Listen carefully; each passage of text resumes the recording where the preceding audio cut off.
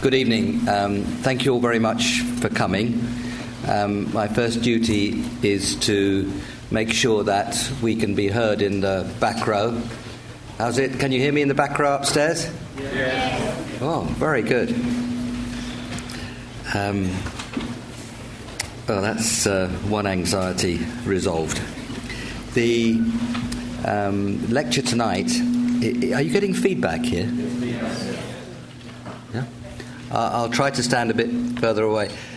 When I first started lecturing here in the 80s, we used to do it without microphones, so you just had to learn voice projection. But this is a series in the LSE University of Melbourne series. University of Melbourne is a partner of the LSE in Australia. We value the partnership greatly. The universities have a great deal in common, including a devotion to excellence, internationalism and public policy. How many people in the audience from Australia? Well, very good. You're welcome. It's a special pleasure for me to introduce Ross Garnaut. Ross has been a friend for some time now, and he is a man of quite extraordinary distinction. First and foremost in our subject of economics itself, where he's played a leading role in Australian academic life, including being head of the economics department and head of the division of the Research School of Pacific and Asian Studies at the Australian National University. He is absolutely prolific. I think the book count is approaching 50 and goes on rising. I won't go through all the academic achievements, but I wanted to emphasise the achievements outside academic life. He's the only first-class economist I know who's also been an ambassador to China. And he was an Australian ambassador to China in extraordinarily important years, 1985 to 1988. And along with, there's so many other things, but let me just mention one more, because on this one we had a close affinity. Ross published the Garnaut Review on climate change, and just after there was a Stern Review on climate change. And I have to say I learned a great deal from reading the Garnaut Review on climate change, including after having written the Stern Review on climate change. It's a very important document, and I would urge those of you who are interested in the subject to go and have a look at it. Now, his topic today is capitalism, socialism and democracy in the 21st century. Has the feedback stopped? It's still there. On the case? Yeah, okay, thank you. Ross, I'm not going to try to prolong the introduction until the moment when the feedback stops, so that I do hope that by the time I get off this, it has stopped. I just wanted to, I haven't said this to you, Ross, but I just wanted to refer to capitalism, social and democracy, because I decided, after a degree in mathematics, I decided to do economics, because I thought it'd be a good idea to try and change the world, because it was an unpleasant place. Of course, the world has a tendency to push back and be ungrateful.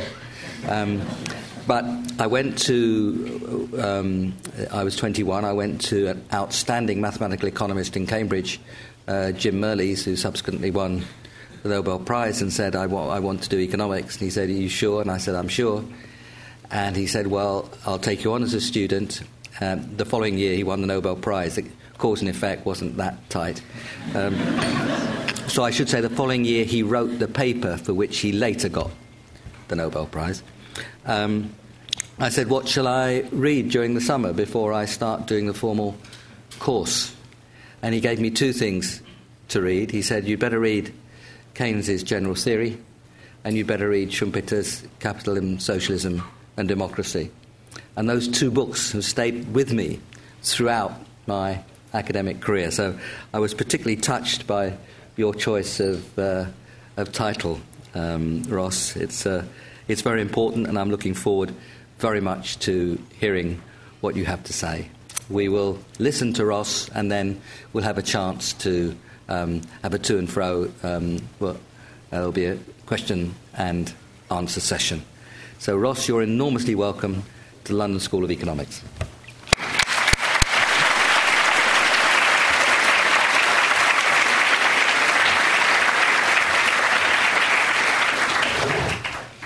Thanks, Nick. It's a great pleasure to be here, and especially a great pleasure to be here with you. We've shared a number of occasions, including a Chinese launch of my climate change review, which was published in Chinese way back in 2008 at the Academy of Science in China. Well, 3 weeks ago I was back in China, and I caught the train from Beijing to Shanghai, and in preparation for this lecture, I took along with me Karl Popper's The Open Society and Its Enemies. But regrettably, Shandong and Jiangsu sped past too fast to complete Popper's book between Beijing and Shanghai, so there's some left over. Well, a week ago, I was in Indonesia, and I got onto a new tollway in Surabaya to drive to Bojonegoro in East Java. Shanghai, Beijing's about 1,300 kilometres. It's 115 kilometres to Bojonegoro. And I could have comfortably read Popper's book on the road to Bojonegoro on the tollway. For 10 kilometres of the journey, we crawled along, and at the end of the 10 kilometres, we saw that the bottleneck was one small shop, the owner of which had refused the government's compensation offer, and so he was holding up the tollway. Well, in between China and Indonesia, back in Australia, we were having an argument about whether to build 13 kilometres of slow rail from the Sydney suburb of Epping to the Sydney suburb of Parramatta, and we'd been having that argument for all of the time that China had taken to build 13,000 kilometres of fast rail between its great cities. Well, the preoccupations of political discourse in the three countries were more different than the preoccupations about transport. Indonesian discussion of politics last week was consumed by popular reaction to a decision of the parliament that was dominated by supporters of the losing candidate in the presidential elections, General Prabowo, connected intimately to the old Suharto military regime. The new law ended direct elections, provincial and local governments. It would block the repetition of the success of Jokowi, the charismatic president-elect, who had risen from being mayor of Jakarta through his popular appeal over the heads of the large established parties and the business elites which funded them. And I've got a cartoon from Compass, the popular Indonesian daily. Now, I haven't been instructed on how to change this over. I'll try something. That's the cartoon in the paper. Pilkada 2005-2014 elections on the left-hand side. Pilkada tidak langsung, elections not direct, is the right-hand side. And that cartoon made powerfully one of the points I want to make this evening. I'll leave that there for a moment and you can absorb it. The Chinese in Beijing, when I was there, talked about politics, who were interested in politics, mainly talked about the arrest of yet one more leader of a state-owned corporation for corruption. The General Secretary of the Chinese Communist Party, Xi Jinping, has been striking out boldly to strengthen the capacity of his party and government to deal with the challenges of the 21st century. And the first of those challenges is to clean up the relationship between the market and the state. business and the policy-making processes of the state. And Australia, in between, was absorbed by the consequences of a new balance of power in our Senate. Decisions on the future of carbon pricing, a mining tax, and many fiscal measures were hanging on the votes of a new political party that had funded a massive election campaign from wealth created recently by its founders' privileged participation in Australia's China resources boom. Melbourne provides two distinctive standpoints from which to look at the topic this evening, the evolution of economic and political systems.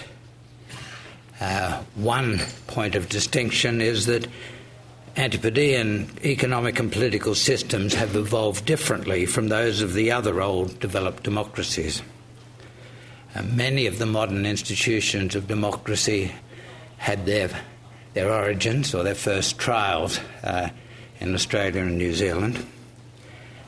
Keynes' recent important book on history of democracy documents that. And demographic evolution of the colonies of Australia and New Zealand in the 19th and early 20th century was less constrained by inherited wealth and privilege than the political systems of Europe, including the United Kingdom. The United States shared that characteristic with Australia, but Australia was different from the United States, not having the legacy, the history of slavery and the immense social shadow from that. The Australian and New Zealand labour communities labour was more scarce, it was more self-confident, and the democratic polity was more assertive than in the United States from the beginning. And as a result, Australians used their early democracy to modify the distribution of income that emerged from the untrammelled workings of the market economy. William Pember Reeves' description of these innovations in state enterprises in Australia and New Zealand, book at the beginning of the 20th century, set up his long foundational leadership of the London School of Economics. The Frenchman Maitan's description more than a century ago of the social and economic order of Australia and New Zealand as socialism without doctrine evokes a reality that has helped to shape today's political culture and institutions. Australian and New Zealand democracy has avoided the articulation of policy within an elaborate and consistent set of ideas. Popper's Open Society and Its Enemies, with its praise for pragmatic democracy, was influenced by being written during his Antipodean exile immediately before joining the staff of this school. He went straight from New Zealand to here in 1945. Those roots contributed to the distinctive character of market-oriented policy in a remarkable period of reform from 1983 to 2000.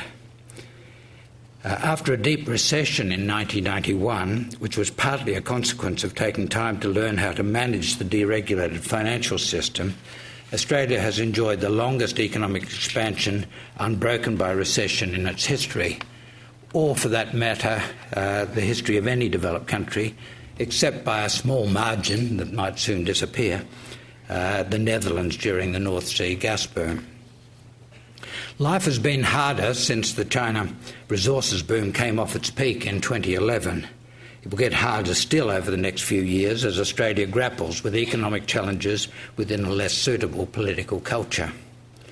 That is the story of my recent book, Dog Days, Australia After the Boom. The Australian reforms coincided in the beginning with the deregulatory initiatives of Thatcher and Reagan, and from a distance were conflated with them. But Australia's market-oriented reform was within a social democratic framework.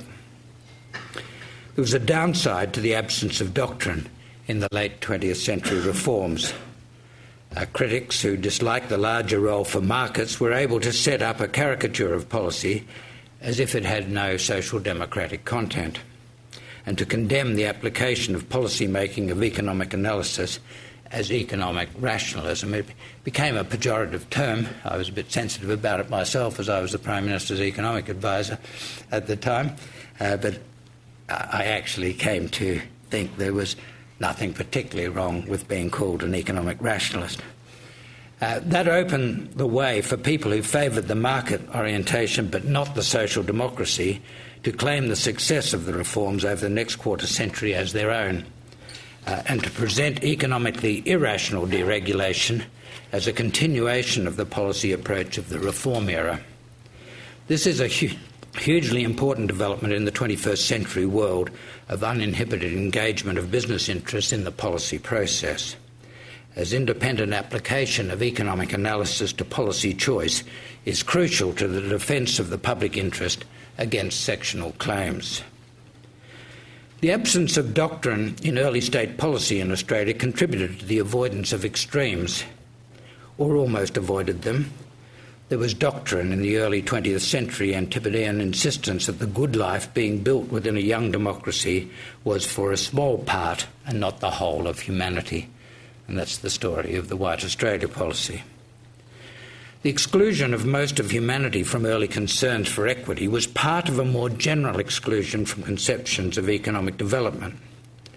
This is a fundamental flaw in almost everything written about economic growth and the distribution of income until the last half-century, with the work of Australian economist Colin Clark being the most important exception. The discussion of the distribution of income in the developed countries today is still sometimes conducted as if it could be separated from the plight of the rest of humanity. Prosperity has helped to delay Australians' curiosity about weaknesses in modern democratic capitalism. We have been late to ask the questions that have attracted interest elsewhere in the developed world about where our political and economic systems are taking us, questions that were last so prominent in the 1930s and 1940s. 70 and 80 years ago, we were challenged by economic decline and hopelessly high unemployment, and then by the capitulation of continental Europe to Nazism. While Keynes in the 1930s and Hayek, Schumpeter and Popper in the 1940s were all strongly committed to personal freedom and the advantages of the market economy, they had different hopes and fears about what was possible for the future and about the greatest dangers to our civilization. Keynes' essay, The Economics of Our Grandchildren, as well as the concluding chapter of the general theory, saw the inexorable accumulation of capital and increases in productivity as leading over 100 years to material abundance. The continued accumulation of capital would eventually reduce the rate of return on low-risk investment to negligible levels, bringing about the euthanasia of the rentier. Some income differentials would remain to ensure that the wheels of the economy kept turning, but taxation could safely be more progressive as the jobs would be done well enough for less. The remaining inequality was unimportant, as everyone with the capacity to enjoy the good life would be living well. Far from leading to the plutocracy anticipated in Piketty's recent work, the abundance of capital would make its owners less influential and important, just as abundance would make economists as boring as dentists. Skidelsky and Skidelsky, in a recent book, have examined some of Keynes' prognosis against what is now historical experience. The expectation of productivity and incomes growth has been met more or less precisely, but people have chosen to take much less of the new abundance as leisure than Keynes had anticipated. Hayek at this school once remarked that Keynes lacked curiosity about anything that had not been written in English. The most important gap in Keynes' curiosity, however, was the consequence of extending modern economic development to the whole of humanity. Hayek's warning against central planning was justified by the subsequent evolution of Soviet central planning and its echo in China from 1949. Both had been confined to the dustbin of history by the early 1990s. While Hayek's Road to Serfdom became a revered text for those who sought to push back the boundaries of the democratic capitalist state in the late 20th century, Its actual content is helpful today to people seeking to preserve the role of the mixed economy that had been so successful in the post-war decades. Of relevance to contemporary debates, Hayek acknowledges roles, amongst much else, for a social security net, including provision of health care, and for systematic intervention to avoid external environmental costs from private economic decisions. As Keynes noted at the time, once the case for intervention has been made in principle, the question is where to draw the line. The answer is not found in doctrine, but in analysis case by case. Schumpeter in Capitalism, Socialism and Democracy, and now, Nick, I've mentioned both of the books that Mirrlees gave you to read, was at once convinced of the great merits of traditional unrestrained capitalism and doubtful about its survival in a democratic polity. Schumpeter used Napoleonic examples to show that good non-democratic leadership could produce government for the people. He could as easily have taken the example of Bismarck. But in the end, effective leadership for important change required an appeal to the people that pushed a society towards government acceptable to the people, and by implication, in the end, by the people. Of special interest to the 21st century discussion, Schumpeter thought that the means at the disposal of private interests in democracy are often used to thwart the will of the people and to interfere with the working of the mechanism of competitive leadership.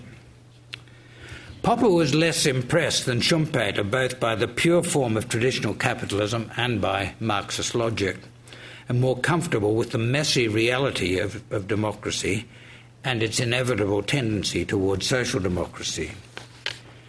The open society might get many things wrong, but it had a capacity for self-correction and for improvement over time that was more valuable than the occasionally more precise correctness of its enemies.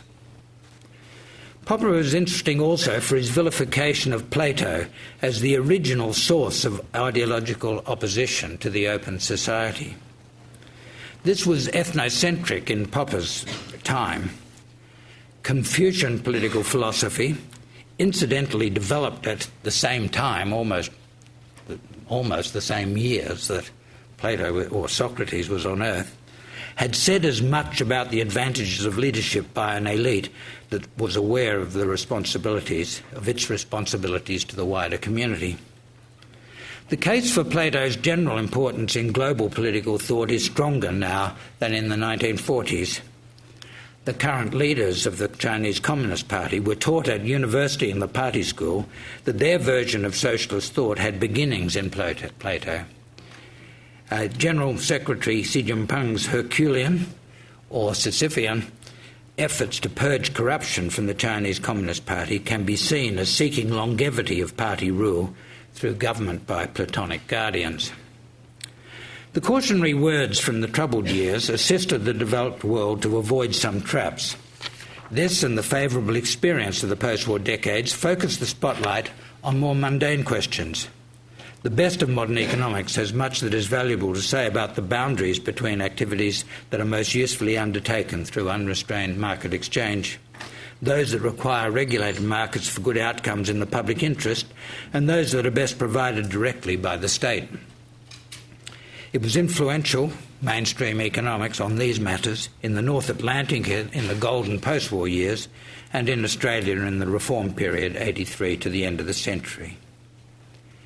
The stagnation and in the United States the decline of labour incomes, and more generally the large increase in the dispersions of the distribution of incomes and wealth in the late 20th and early 21st century, have renewed discussion of where our political and economic systems are taking us. Mainstream economists in the United States, Sachs, Stiglitz, Krugman, have become critics of the way the democratic system is working and are focusing especially on the role of corporate money in the policy-making process. Piketty's recent book has become the focus of much of the recent discussion. Piketty highlights a challenge to the future of democracy from widening dispersion of the distribution of incomes and wealth. He presents in an engaging way immense information on the distribution of income and wealth at various times since the 18th century, focusing almost exclusively on France, or most intensively on France, the United Kingdom and the United States. He touches upon other countries, mostly developed and mainly in Europe. He describes a simple economic model within which we can understand part of the change in the distribution of incomes over time, that part which derives from changes in the distribution between labour and capital. He discusses eclectically a range of other influences on the distribution of income and wealth. He applies insight from the model and the eclectic discussion to suggest that in the absence of political upheaval or new policies, inequality will widen to and perhaps beyond levels known in Europe before World War I. He comments that this is likely to be inconsistent with the ethos, good health and perhaps survival of democratic institutions and societies. Finally, he suggests policy reform that could avoid the excesses of growing inequality and preserve democracy. Piketty catches our interest by observing how the novels of Austen in Britain and Balzac in France describe how a young person may find the material foundations for a satisfactory life in theft or in marriage into a large inheritance, but not in the application of youthful intelligence and energy to study and professional achievement. Not good for our business, Nick. His data established that inequality in the distribution of wealth and income in France, the United Kingdom and the United States tended to grow wider in the early stages of modern economic growth, shrink decisively from the outbreak of war a century ago until the 1970s, and grow wider again over recent decades. There was once much less inequality in the United States than in Europe, but now much more. As wide in the United States now as in Europe in the Belle Époque. The economic model that Piketty uses to explain growing inequality is built on the simple reality that when the return on capital exceeds the growth rate of the economy, income from capital tends to increase over time relative to income from labour. He expects the rate of return on capital to remain more or less steady over future time as it has done in the past, and the rate of economic growth to fall over time with the slowing of growth in both population and productivity. It follows that he expects the share of capital in national income to rise over time. The book makes strong points about the relationship between the distribution of income and wealth on the one hand and democratic policy making and political stability on the other. He notes that policy, progressive income and capital taxes and expenditure policy, was important in the lessening of inequality in the mid-20th century. That wealth is highly influential in the policy process and has become more so as disparities have increased, and that inequality of the dimension that is likely to emerge over the 21st century is inconsistent with democracy. Piketty's preferred policy response to preserve democracy and a market economy is for all countries to introduce a progressive annual global wealth tax. He acknowledges that for the time being, international agreement on the introduction of a progressive wealth tax is utopian. Pending such agreement, he suggests that developments within the European Union could take things quite a long way. I see merit in the Piketty eclectic discussion of sources of inequality, in his views about the effects of inequality on the health of and prospects for democracy, and in his main suggestions for policy.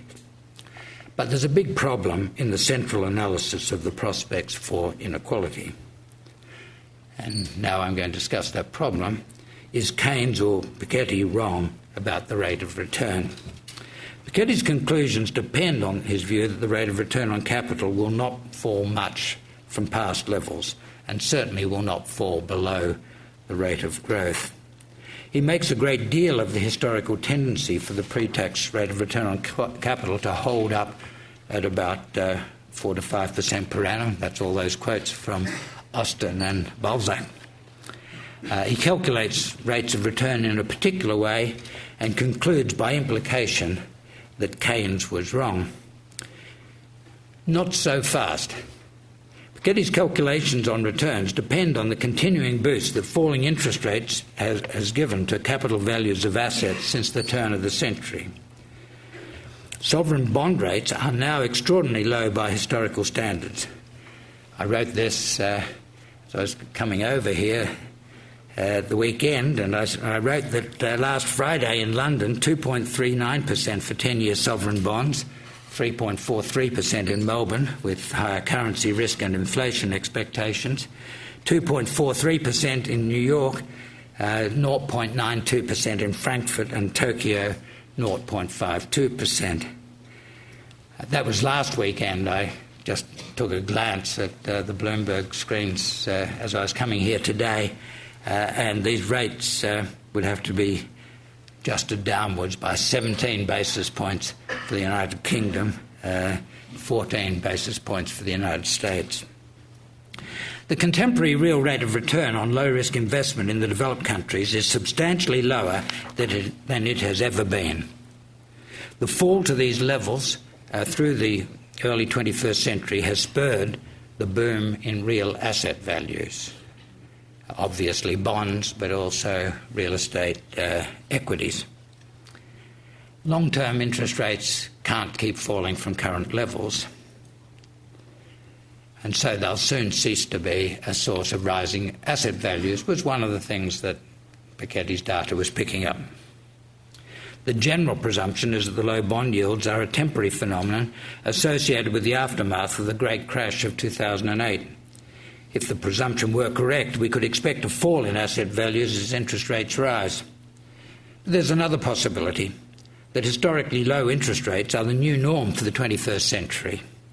This is suggested by the persistence of low rates through the admittedly weak recovery that is currently proceeding in the United States.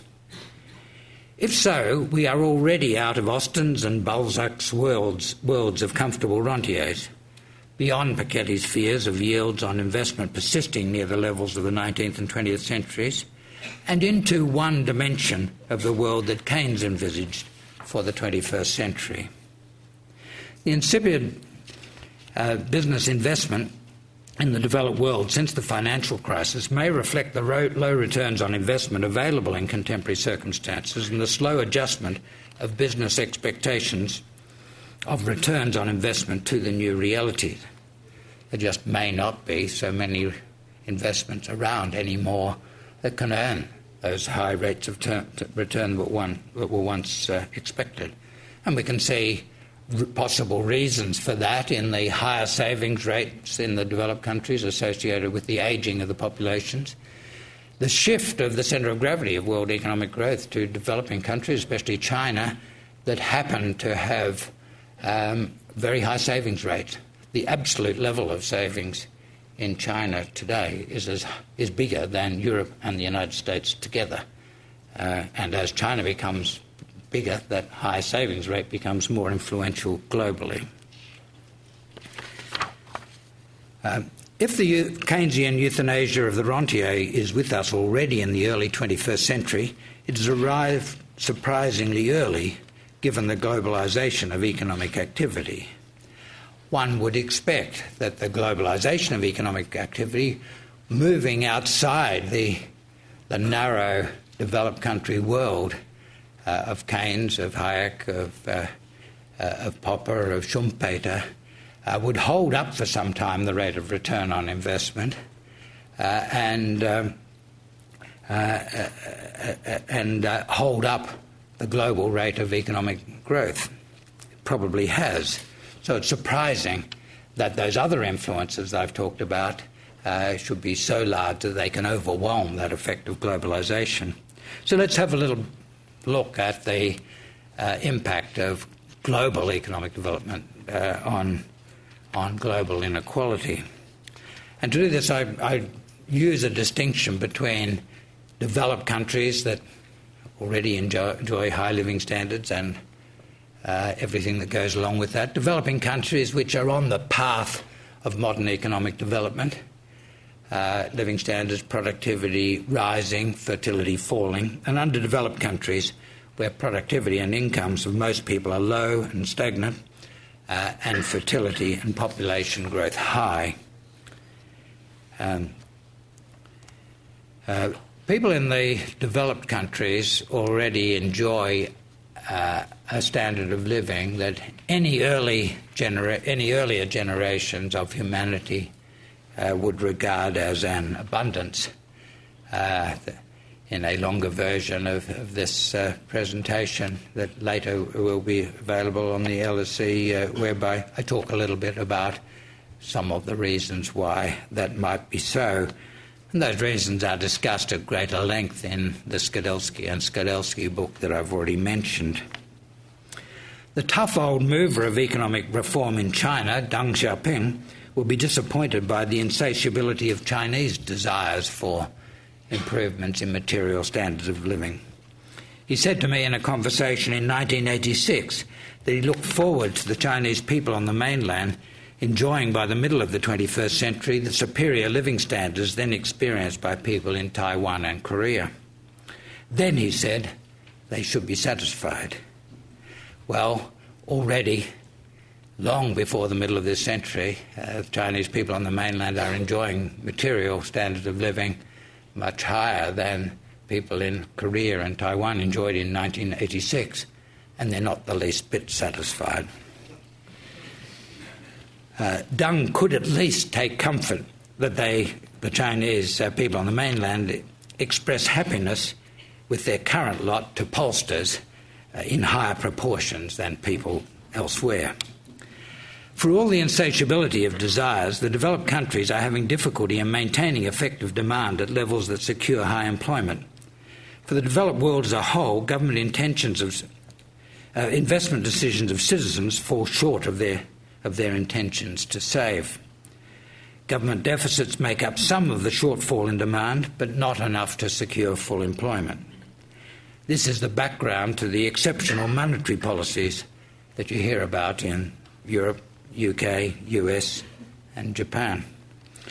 It is doubtful whether private sector savings and investment decisions will be consistent with high levels of employment after the withdrawal of exceptional monetary policies in the foreseeable future, or ever, in the absence of other sources of stimulus to demand.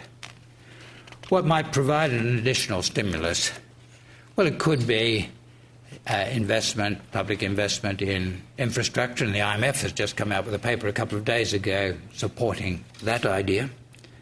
But that's not very palatable to most governments at the moment, who are scared of the deficits that are still there from the global financial crisis. Another approach would be for developed countries deliberately to increase income-earning investment abroad in ways that accelerate incomes growth in developing countries. A substantial part of the increase would need to be public investment. The private sector can be expected already to be investing abroad most of what seems to be justified by its perceptions of commercial opportunity.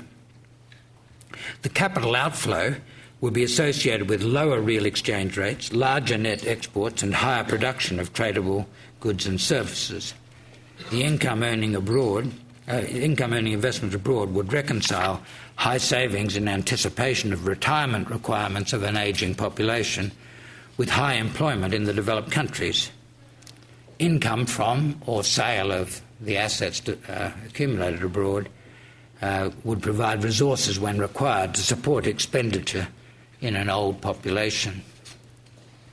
These considerations support high levels of contemporary investment abroad by Chinese official agencies and the recent Chinese efforts to lead the building of a BRICS bank and an Asian infrastructure bank. I think we need other institutions, more institutions, or the existing institutions to carry a heavier load in promoting that capital flow into income-raising investments, especially in infrastructure in the developing countries. China is moving so swiftly through the middle income range of development that only a political cataclysm would block its attainment of developed status within a decade or so. Incidentally, the graduation of China to developed status without transformation of its political system would change the political complexion of the developed world. The addition of China with its present political and economic systems would make a substantial majority of the developed world's people citizens of a Platonic market economy. Now that's a new world. The underdeveloped countries roughly correspond to Collier's bottom billion. And sadly, today they include all of Australia's island neighbours in an arc of instability, intensifying poverty and high fertility and population growth through Papua New Guinea, at least to Fiji. My observations from a lot of experience with those countries broadly support those of Collier after his lifetime's work in Africa. The problems are problems of governance. They're extremely difficult. The magnitude of the problems does not mean that progress is impossible, just difficult, requiring institutional stability, wisely directed institution building over long periods, and often intrusive external support. And a number of bottom billion African countries are making headway in the 21st century so far, interestingly led by Ethiopia with its remnant lender state and large Chinese support for infrastructure and agricultural and industrial development. The bottom billion are more important than their current numbers suggest because much higher fertility makes them a rapidly increasing proportion of humanity. Unless there is early progress in bringing the bottom billion into the process of modern economic development, then we face a risk of the world staying in a Malthusian bog in which even the success of large numbers of people in the developing countries may not lead to a reduction in the number of people on Earth living in poverty, or even a reduction in the proportion living in poverty. The outlook for income inequality for all of humanity differs from the main Piketty story, which is based on data from the old developed countries. And I think we should look separately at what's happening inside major countries, but also have an eye to what's happening in the world as a whole. Piketty's focus is on what's happening in the old developed countries, and there has been an increase in the dispersion of the distribution of income and wealth. But in the world as a whole, the fact that most people on Earth live in Asia, and Asian incomes of ordinary people in Asia are growing much more rapidly than or the incomes of ordinary people in the world as a whole, mean that a Gini coefficient for the world as a whole will be demonstrating falling inequality, especially in the period since 2005, when labour started to become scarce in China and real wages grow much faster than aggregate economic growth. But that's not to say that income distribution in the old developed countries doesn't matter. Even if you care mainly about income distribution in the world as a whole. And the reason why that's the case is that the fate of democracy will be determined by the success of the old developed countries. The old developed countries will be the models for democracy and judged well or poorly depending on their performance. And a period of political failure associated with widening income distribution in the developed countries would have damaging consequences for the standing and perceptions of democracy. Quite a lot can be done within nation-states about the income distribution, even in a globalising world, but probably not unless there is cooperation amongst large economies, developed countries and China, in the taxation of high incomes and capital. This might not be utopian. It's the drag of increasing use of tax havens, the drag of difficulties of taxing capital income is now seriously corroding the revenue base of developed countries enough for that issue to have become a major element on the agenda of the G20, for example, in the meetings in Brisbane that will take place next month. Within China itself, income distribution in the last few years is at last becoming less unequal after a long period in which it became wider and wider. That's partly a function of policy. It's partly a function of the stage of development that China's at. It reached the turning point of economic development when labour becomes scarce, real wages start to rise rapidly, almost a decade ago, and since then growth has been associated with compression, well, especially the last few years with compression of living standards. More complicated in Indonesia, partly because growth has not been quite as strong since the Asian financial crisis. Their financial crisis is 97-98, not 2008-2009. That was the crisis that destroyed the military government and brought in democracy. The slower rate of growth in income since then is associated by some people with the new style of government democracy.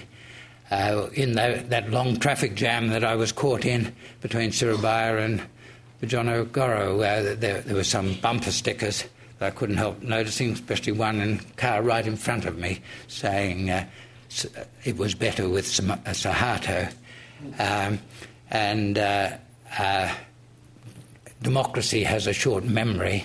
Of course, it was Suharto government that led Indonesia at the time of Indonesia's Great Depression, 98, which saw as big a fall in GDP as Germany had during the Great Depression. But the general story is not a bad one in Indonesia, and continuation of today's levels of economic growth would lead to greater scarcity of labour and compression of income distribution, income inequality in due course. So I don't think that there will be greatly better opportunities for ordinary people in the developed countries in the market economy until there are better opportunities for all people on Earth. The fiscal interventions can modify the outcome of the market economy, but labour incomes, what one might call the primary distribution of income, are going to be under, or distribution of income is going to be under stress until labour in the world as a whole is a good deal less abundant than it is now, and that means the movement of the increasing scarcity of labour that we now see in China through much of the developed world. But we can alleviate some of those effects with fiscal interventions and cooperation between countries in the intervening period. So I don't think we should lose sight of the possibility of success with modern economic development, what I call the maturation of modern economic development, the extension to all people on Earth of high living standards, of the living standards currently enjoyed in the developed countries. The bottom billion is one heck of a challenge, but I don't think it's an impossible one, and the payoff for that in terms of global income distribution, the prospects for democracy will be great. Of course, there are many barriers to the maturation of economic development. One is that we will need high-quality international cooperation, the delivery of international public goods on a number of matters. I've already mentioned the cooperation that's required on bringing the bottom billion into modern economic development. Our chair this evening will, I'm sure, concur in my view that another precondition for the maturation of global development is the world dealing effectively with the problem of anthropogenic climate change. But I don't see the problem here, for all the difficulties, as being impossible either. We've actually made a fair bit of progress on international cooperation on this since the diplomatic fiasco in Copenhagen in 2009. Most importantly, we've become more realistic about what is possible in terms of explicit international agreement. We're now working within a new framework that I call concerted unilateral mitigation, with each country taking its own decisions affected and taking into account what other countries are doing, and not relying on a legally binding international agreement, which I think is not feasible for the foreseeable future. We can get quite a long way with that, and what's happening in China right now and the United States right now represents a big change in trajectory that should give us all some hope. Now, concerted unilateral mitigation will only work if all countries cooperate, and unfortunately there are a couple of developed countries that are not cooperating. Canada and my own country, Australia. Australia was actually making quite good progress, faster progress than other developed countries for a couple of years, but in the past year we've gone backwards in a rather messy way. So some concluding remarks. Many of the questions about where our political and economic systems are taking us that were discussed by Keynes, Hayek, Schumpeter and Popper 70 and 80 years ago have been answered by experience. Central planning's something we don't have to worry about now. We don't have to worry very much about the merits and demerits of traditional capitalism, because the progress of the mixed economy in the post-war period settled that question. However, grotesque mutations of Schumpeterian ideas on democratic capitalism live on. Their revival in the late 20th and early 21st centuries as libertarian ideas for deregulation, especially of finance, and lower taxation have created large problems for managing modern economic systems.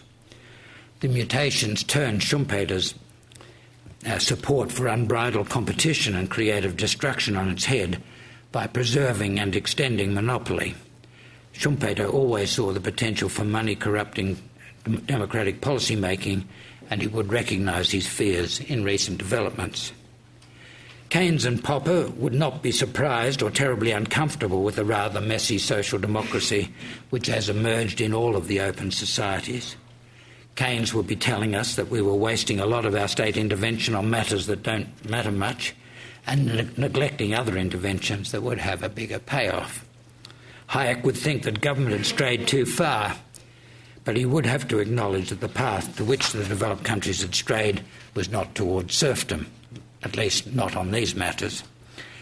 All of the big minds on capitalism, socialism and democracy from the 30s and 40s would have been amazed by the successful emergence of China as the largest economy, the IMF said yesterday, and of Indonesia as a dynamic democracy.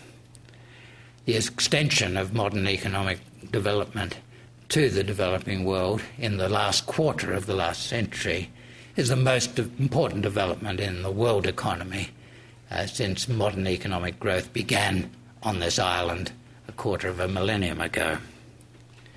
Where does Platonic market economy go next? If Xi Jinping succeeds in cleaning the Aegean stables, a barrier will have been removed from the emergence of China as a developed economy. That must be the more likely, if not certain, outcome. If he fails, we can expect disorder that is deeply disruptive outside as well as inside China.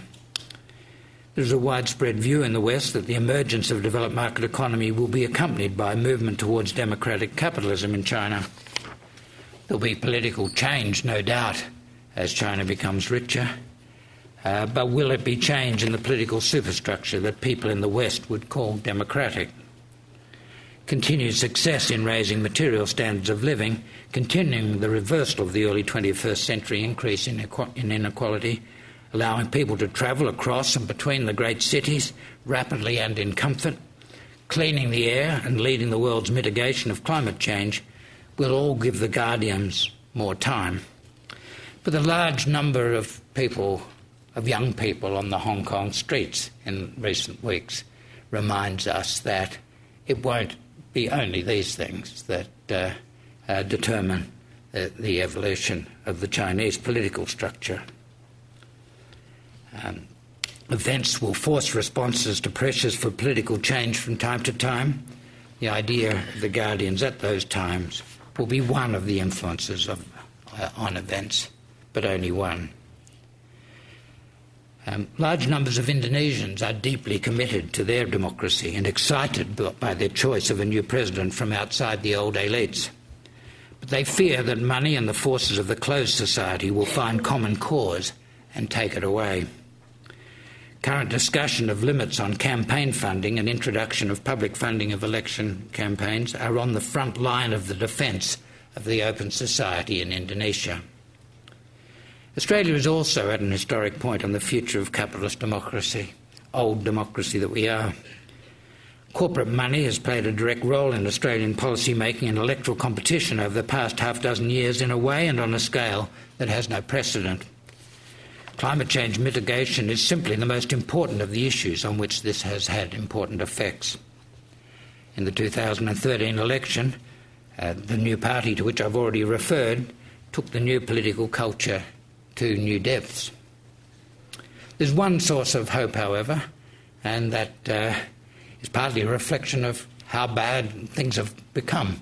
The state of New South Wales, our most populous state, has a strong and effective independent commission against corruption, and it's been conducting a series of hearings that have shocked Australians about many aspects of the character of relations between business and political decision-making in Sydney. Once what is actually happening has hit the open air, been aired in the Commission and in the newspapers, Australians have made it very clear that they don't like it. The Premier of New South Wales has resigned. Several of his ministers have resigned. A dozen members of Parliament for the governing parties have moved to the crossbenches. And a new Premier has said that he will clean up the system, end corporate donations to political parties, limit private donations, personal donations, and increase public funding for political parties. We'll see how he goes. There'll be strong opposition to it, but success would be an important step forward in reviving a democratic culture in Australia. So in Australia, as well as Indonesia and China, the influence of vested interests in the policy-making process has emerged as the most important battleground over which the future of capitalism, socialism and democracy will be fought. This seems less grand than the clash of ideas involving Keynes, Hayek, Schumpeter and Popper, or before that of Reeves and Shaw and the Webbs, or earlier still of Lincoln at Gettysburg. Maybe it is less grand, but it will be no easier to win than old battles for democracy. And what is at stake is as grand as anything ever was. Such simple things will determine whether government by, as well as of and for the people, will be the main vehicle on which we travel to the maturation of modern economic development, or perishes from this earth. Thanks.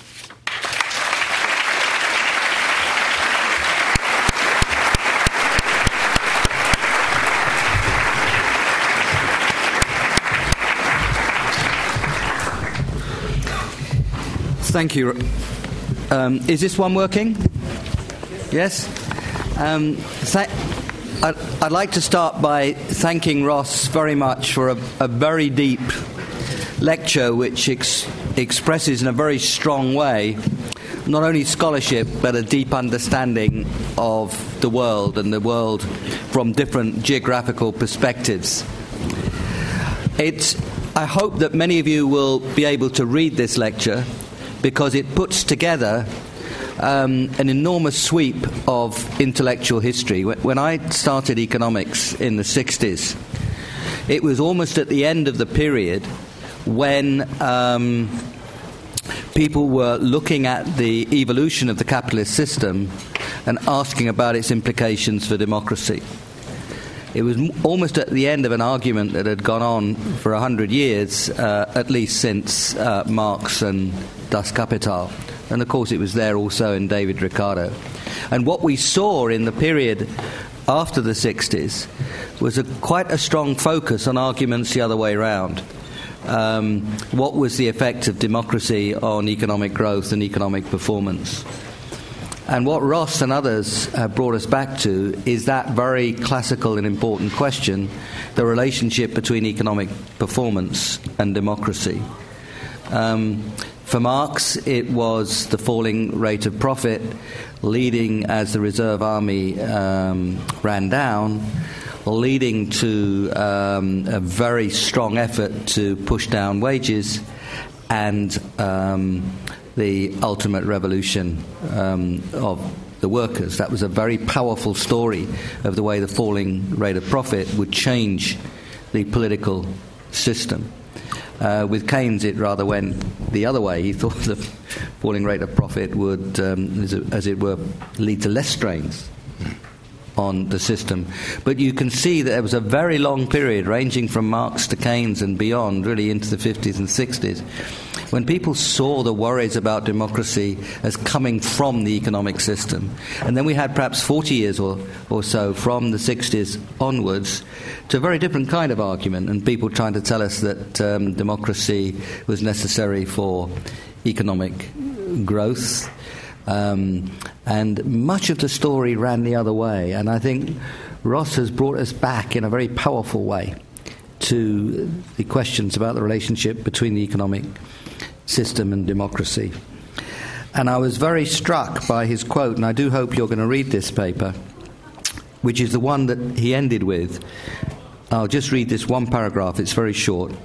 Of special interest to the 21st century discussion, Schumpeter thought that the means at the disposal of private interests in a democracy are often used to thwart the will of the people and interfere with the working of the mechanisms of competitive leadership.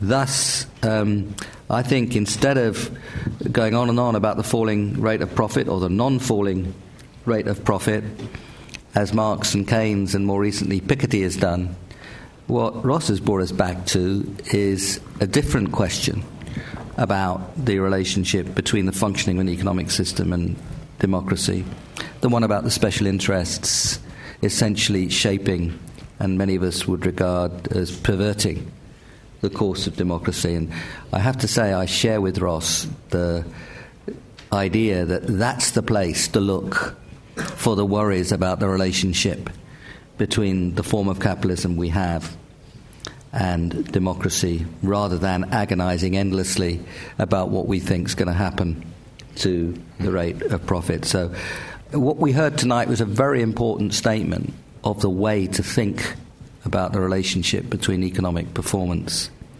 and democracy, one that certainly, as I was listening, made me think again about some of the discussions and in some ways brought me back to the arguments we had in the 60s as that era of thinking about the flow of causation from economy to democracy was ending, and the arguments were starting to build about the relationships between democracy and economic performance. So it's very good to be brought back there, but brought back there in a way that shows this deep scholarship of economic and political thought, and indeed of the world. And Ross, like myself, has worked very hard to try to change the world, and like myself, he has grey hair as the partial outcome of these attempts. But Ross, I do hope you keep on trying, because what you said this evening was extremely important, and it certainly moved me to think in ways I hadn't thought about for some time. So I'm very grateful to you for that. Well, that was a bit from me. That wasn't a question. Now we've got about 25 minutes for questions, and I hope there will be many. I'm going to take 3 at a time to try and get as many possible in. I hope you will not follow my example and make speeches. So try to make them questions and keep them short, please. So I'm going to start at the top and then go down. The questions at the top? Yes, gentleman just there, please.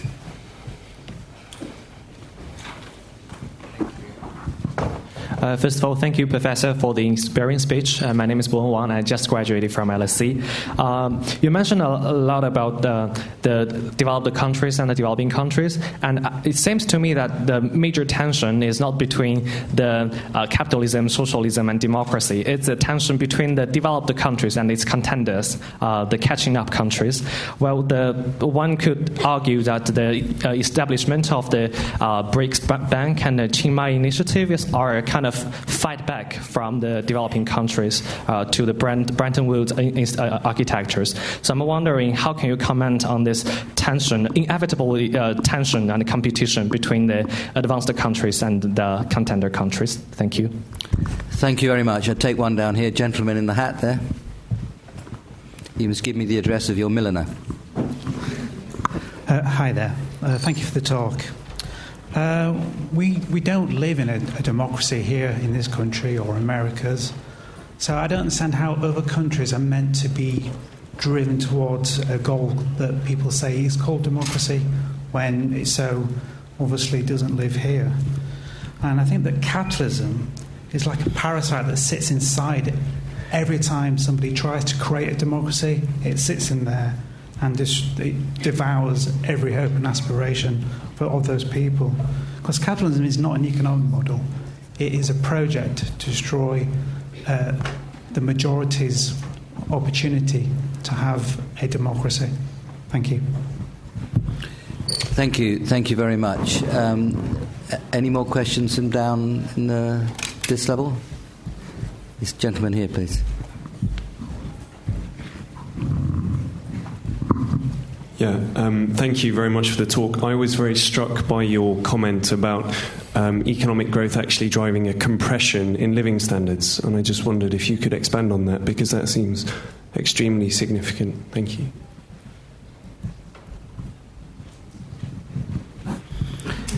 So, Ross, some big, deep questions there. Could you respond to those three, and then I hope we'll have a chance for at least another three. Well, on the first question, thanks about competition between developed and developing countries. I don't think there's anything inherently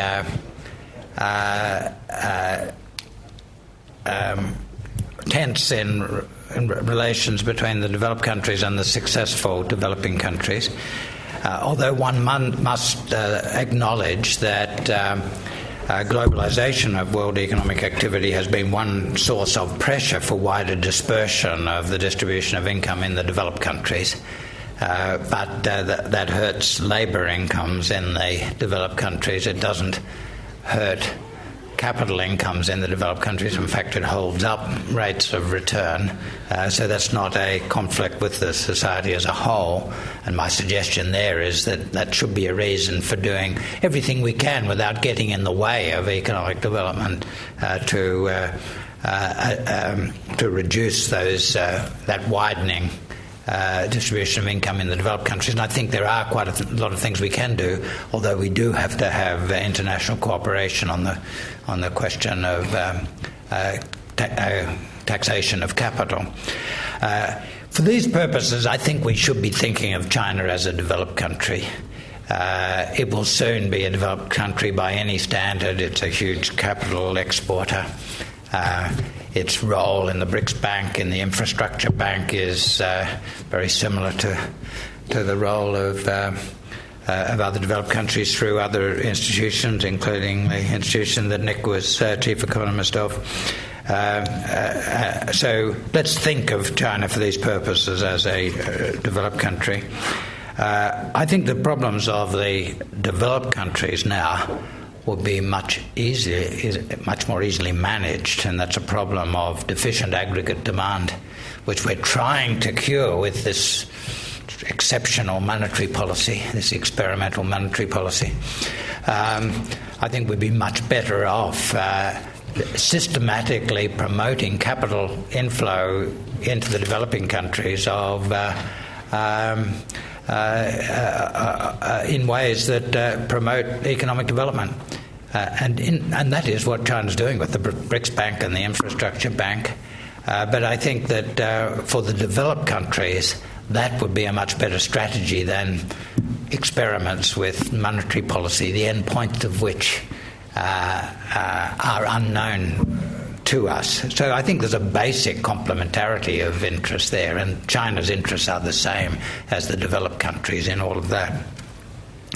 On the doubts about whether capitalism is a good thing, I think the Skidelsky book is very interesting on this. It goes through the history of ideas, ethical ideas about market exchange. Skidelsky has the well-known Skidelsky, who did the biographies of Keynes, has the great advantage of a son who's a philosopher. So together they have put together an engaging book that discusses these questions at great length. And the Skidelskys talk about a Faustian pact that capitalism does give us abundance.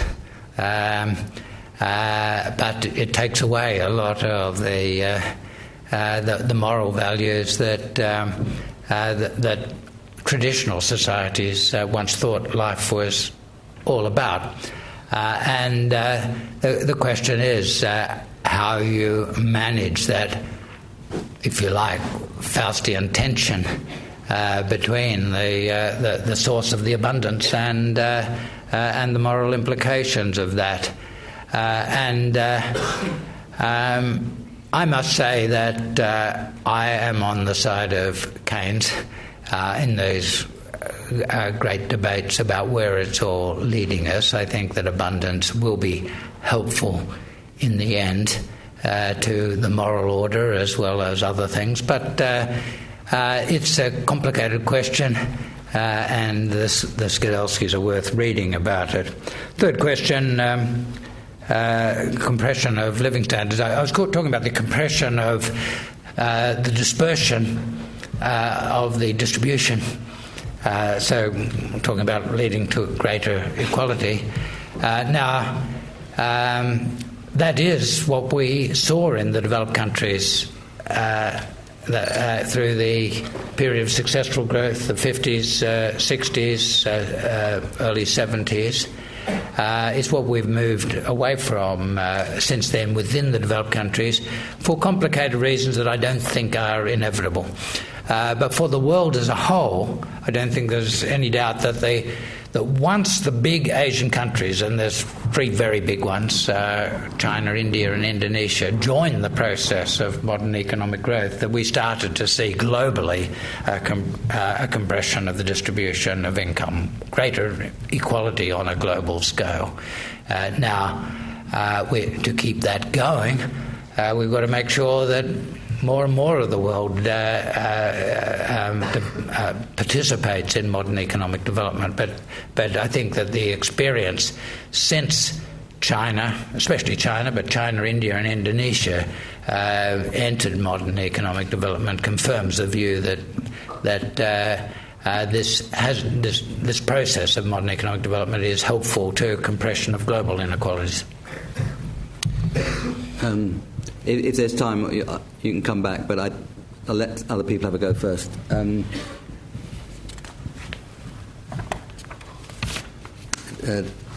Lady just here, please.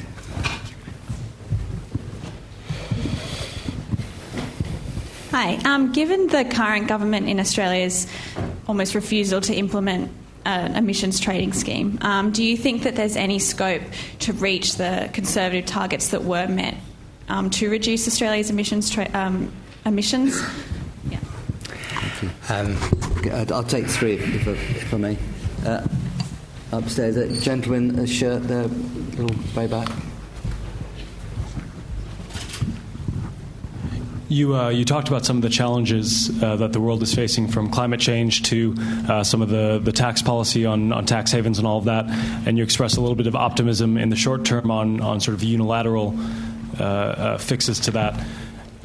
But in the long term, do you think that the institutions that we currently have at the global scale and the conception of democracy that we have at the national level is sufficient to address these challenges, or do we need to talk about reforms to democracy, sort of the core foundation from deliberative democracy to more participatory forms? What are your thoughts on that? And there's a gentleman just there with the pink tie. Yeah. And if we move fairly fast, Ross, we might get 3 more in. Hello. I think my question is actually about the topic itself of this open lecture. This morning I heard a rumor that the staff from the London Underground are planning a strike next week. So I opened a vote online for my friends which underground system in which city, in the world, is the most reliable. And most of my friends, they chose Beijing, actually, because the possibility of successfully holding a strike in Beijing is 0. Even China is a socialist country. So my question is actually do you have any comments on the discrepancy between China's socialist ideology and its capitalist style economic development? And do you think this discrepancy will cause disorder in the thinking of Chinese people? And do you think this will lead to problems in the future after China's democracy improves and more rights are offered to Chinese people? That's it. Thank you. Thank you. Again, 3 big questions. If you could be fairly quick, Ross, we'll try to get in 3 more. On Australia's emissions targets, our targets, as communicated to the United Nations and as supported by the then opposition, the current government in Australia, are not all that conservative. The target is not a 5% reduction in total emissions. It's 5% reduction in absolute level emissions if the rest of the world does nothing. That's unconditional and quite explicitly if the rest of the world does nothing. It's 15% if the other developed countries are doing something comparable and developing countries are doing something. Quite explicit, and 25% in the context of the world taking decisions that give us reasonable chance of holding temperature increases to 2 degrees. Since the election, the government has only mentioned the 5%, but Australia's commitment to the United Nations is the whole lot. And during the election campaign in a meeting at Melbourne University, the current Environment Minister was asked that question and confirmed that the then opposition's policy was to support the whole set of targets, not just the 5%. And 5% for Australia is different from 5% for other countries. We've got 1.6% per annum population growth when a lot of the developed world has little or negative population growth. And through the period, this century up till now, we've had a minimum of a couple of percentage points of economic growth, average of about 3. So the implications are different. Now, the government is not is not mentioning the wider targets, which I see as part of our commitment to the international community. Now, I think that is a breach. If they don't stand by those, it's a breach of an election commitment. But where will current policies lead us? Well, Australia was making very large progress under the set of policies that were legislated in a series of steps, 2010, 2011. In fact, measured as emissions intensity, which emissions relative to the size of the economy, there were only 2 countries during that period in the world that were reducing emissions fast enough to give that if the whole world was doing it and kept doing it would get us to 2 degrees, and they were China and Australia. We're reversing that now. We got rid of carbon pricing. Through a strange and accidental process, we will keep the renewable energy target, whether we will keep it with current parameters or not. I mentioned how the Palmer United Party has voted in the Senate to support the government's repeal of carbon pricing, but it has rejected. It voted with the Labor Party and the Greens to reject the repeal of other parts of the carbon package. So that probably means that we will continue to decarbonise our electricity sector at quite a rapid rate, more rapidly than other developed countries. So that's a fascinating outcome, but it gives us a very strong momentum in reducing the largest block of emissions. But it doesn't do anything about emissions in the rest of the economy. And for Australia, what we call fugitive emissions is huge, and that's emissions from coal mining, and not from combustion of the coal, but just from opening up the coal mine, which leads to a lot of methane emissions, and from liquefied natural gas, where the compression of the natural gas and the frees carbon dioxide unless it's re-injected will lead to large emissions. These two things are huge in Australia.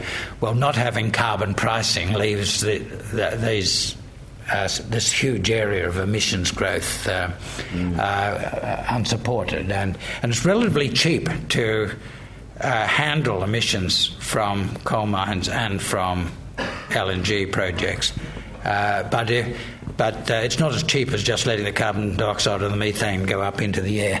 So in the absence of carbon pricing, that's going to be a big problem. I think that will probably stop Australia meeting even its 5% unless new elements are added to the package, unless China's action on climate change becomes so strong, it's very strong recently, that we find that a lot of the coal projects that were anticipated don't come into production, which would help us meet our targets as well as the Chinese meet their targets.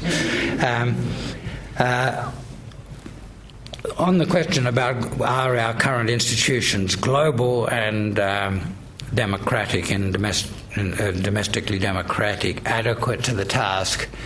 Well, no. I myself am not terribly attracted by participatory democracy. Looking first at systems within countries, I've been pretty close to policy-making process in Australia for a long time, and I think we can make our democracy work. I was very close to the government that was responsible for the reform period, 83 to the end of the century, and a lot of hard things were done in the public interest, and that worked. I was also very close to the governments that introduced carbon pricing, and that's all being dismantled, so it depends on what I wake up worrying about, whether I'm optimistic or pessimistic. But I think that the big weakness of our system is the influence of corporate donations on the policy-making process, and my own view is that if we clean that up, we can make our democracy work. On the international institutions, obviously some of these problems would be better if we had stronger global institutions, and one day we will have them. On this island, how a legal system developed, how the legal reach of Westminster expanded was through necessity of more and more problems actually requiring a national government. Same thing in the United States. The antitrust laws that gradually developed a national set of regulatory arrangements out of the old arrangements for the states, something similar in Australia. We will have pressures for that in Australia. The problem is, in the world, the problem is the natural processes will generate solutions rather slowly. So I think we have to economise on what we focus on for international cooperation, prioritise, just identify the very most important things. I think I'd put right at the top doing something about the bottom billion, doing something about climate change, doing something about the international taxation problem, but obviously there are others. I don't think there is any way of handling either the bottom billion problem that doesn't give a stronger role to the Security Council, and just looking at it through modern eyes, the idea of having two nation states from Europe represented on the Security Council just is anachronistic, and the idea of not having India on the Security Council with a veto is anachronistic. So that's a very simple step that I think could be taken to modernise the Security Council. I think we have to be realistic about the range of issues that could be handled by international bodies, and we do need change and reform. On climate change, I think it's better to make progress through the new system that's emerged, the concerted unilateral mitigation for the time being.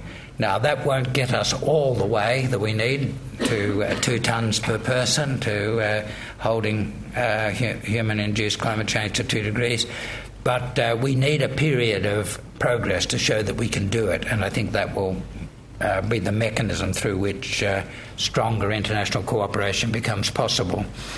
And I'm not sure that I got all of the last question. Certainly, the Beijing underground worked very well from a lot of points of view. It's now the most widely used. In terms of number of people who use it every day, the 2 biggest in the world are now Beijing and Shanghai. 10 million a day in Beijing, 9 million a day in 10 million, 9 million in Shanghai. But I don't know. Much about reliability in the circumstances you're talking about. But where does the tension between growing inequality for a long period in China and Marxist and communist ideology, how does that work itself out?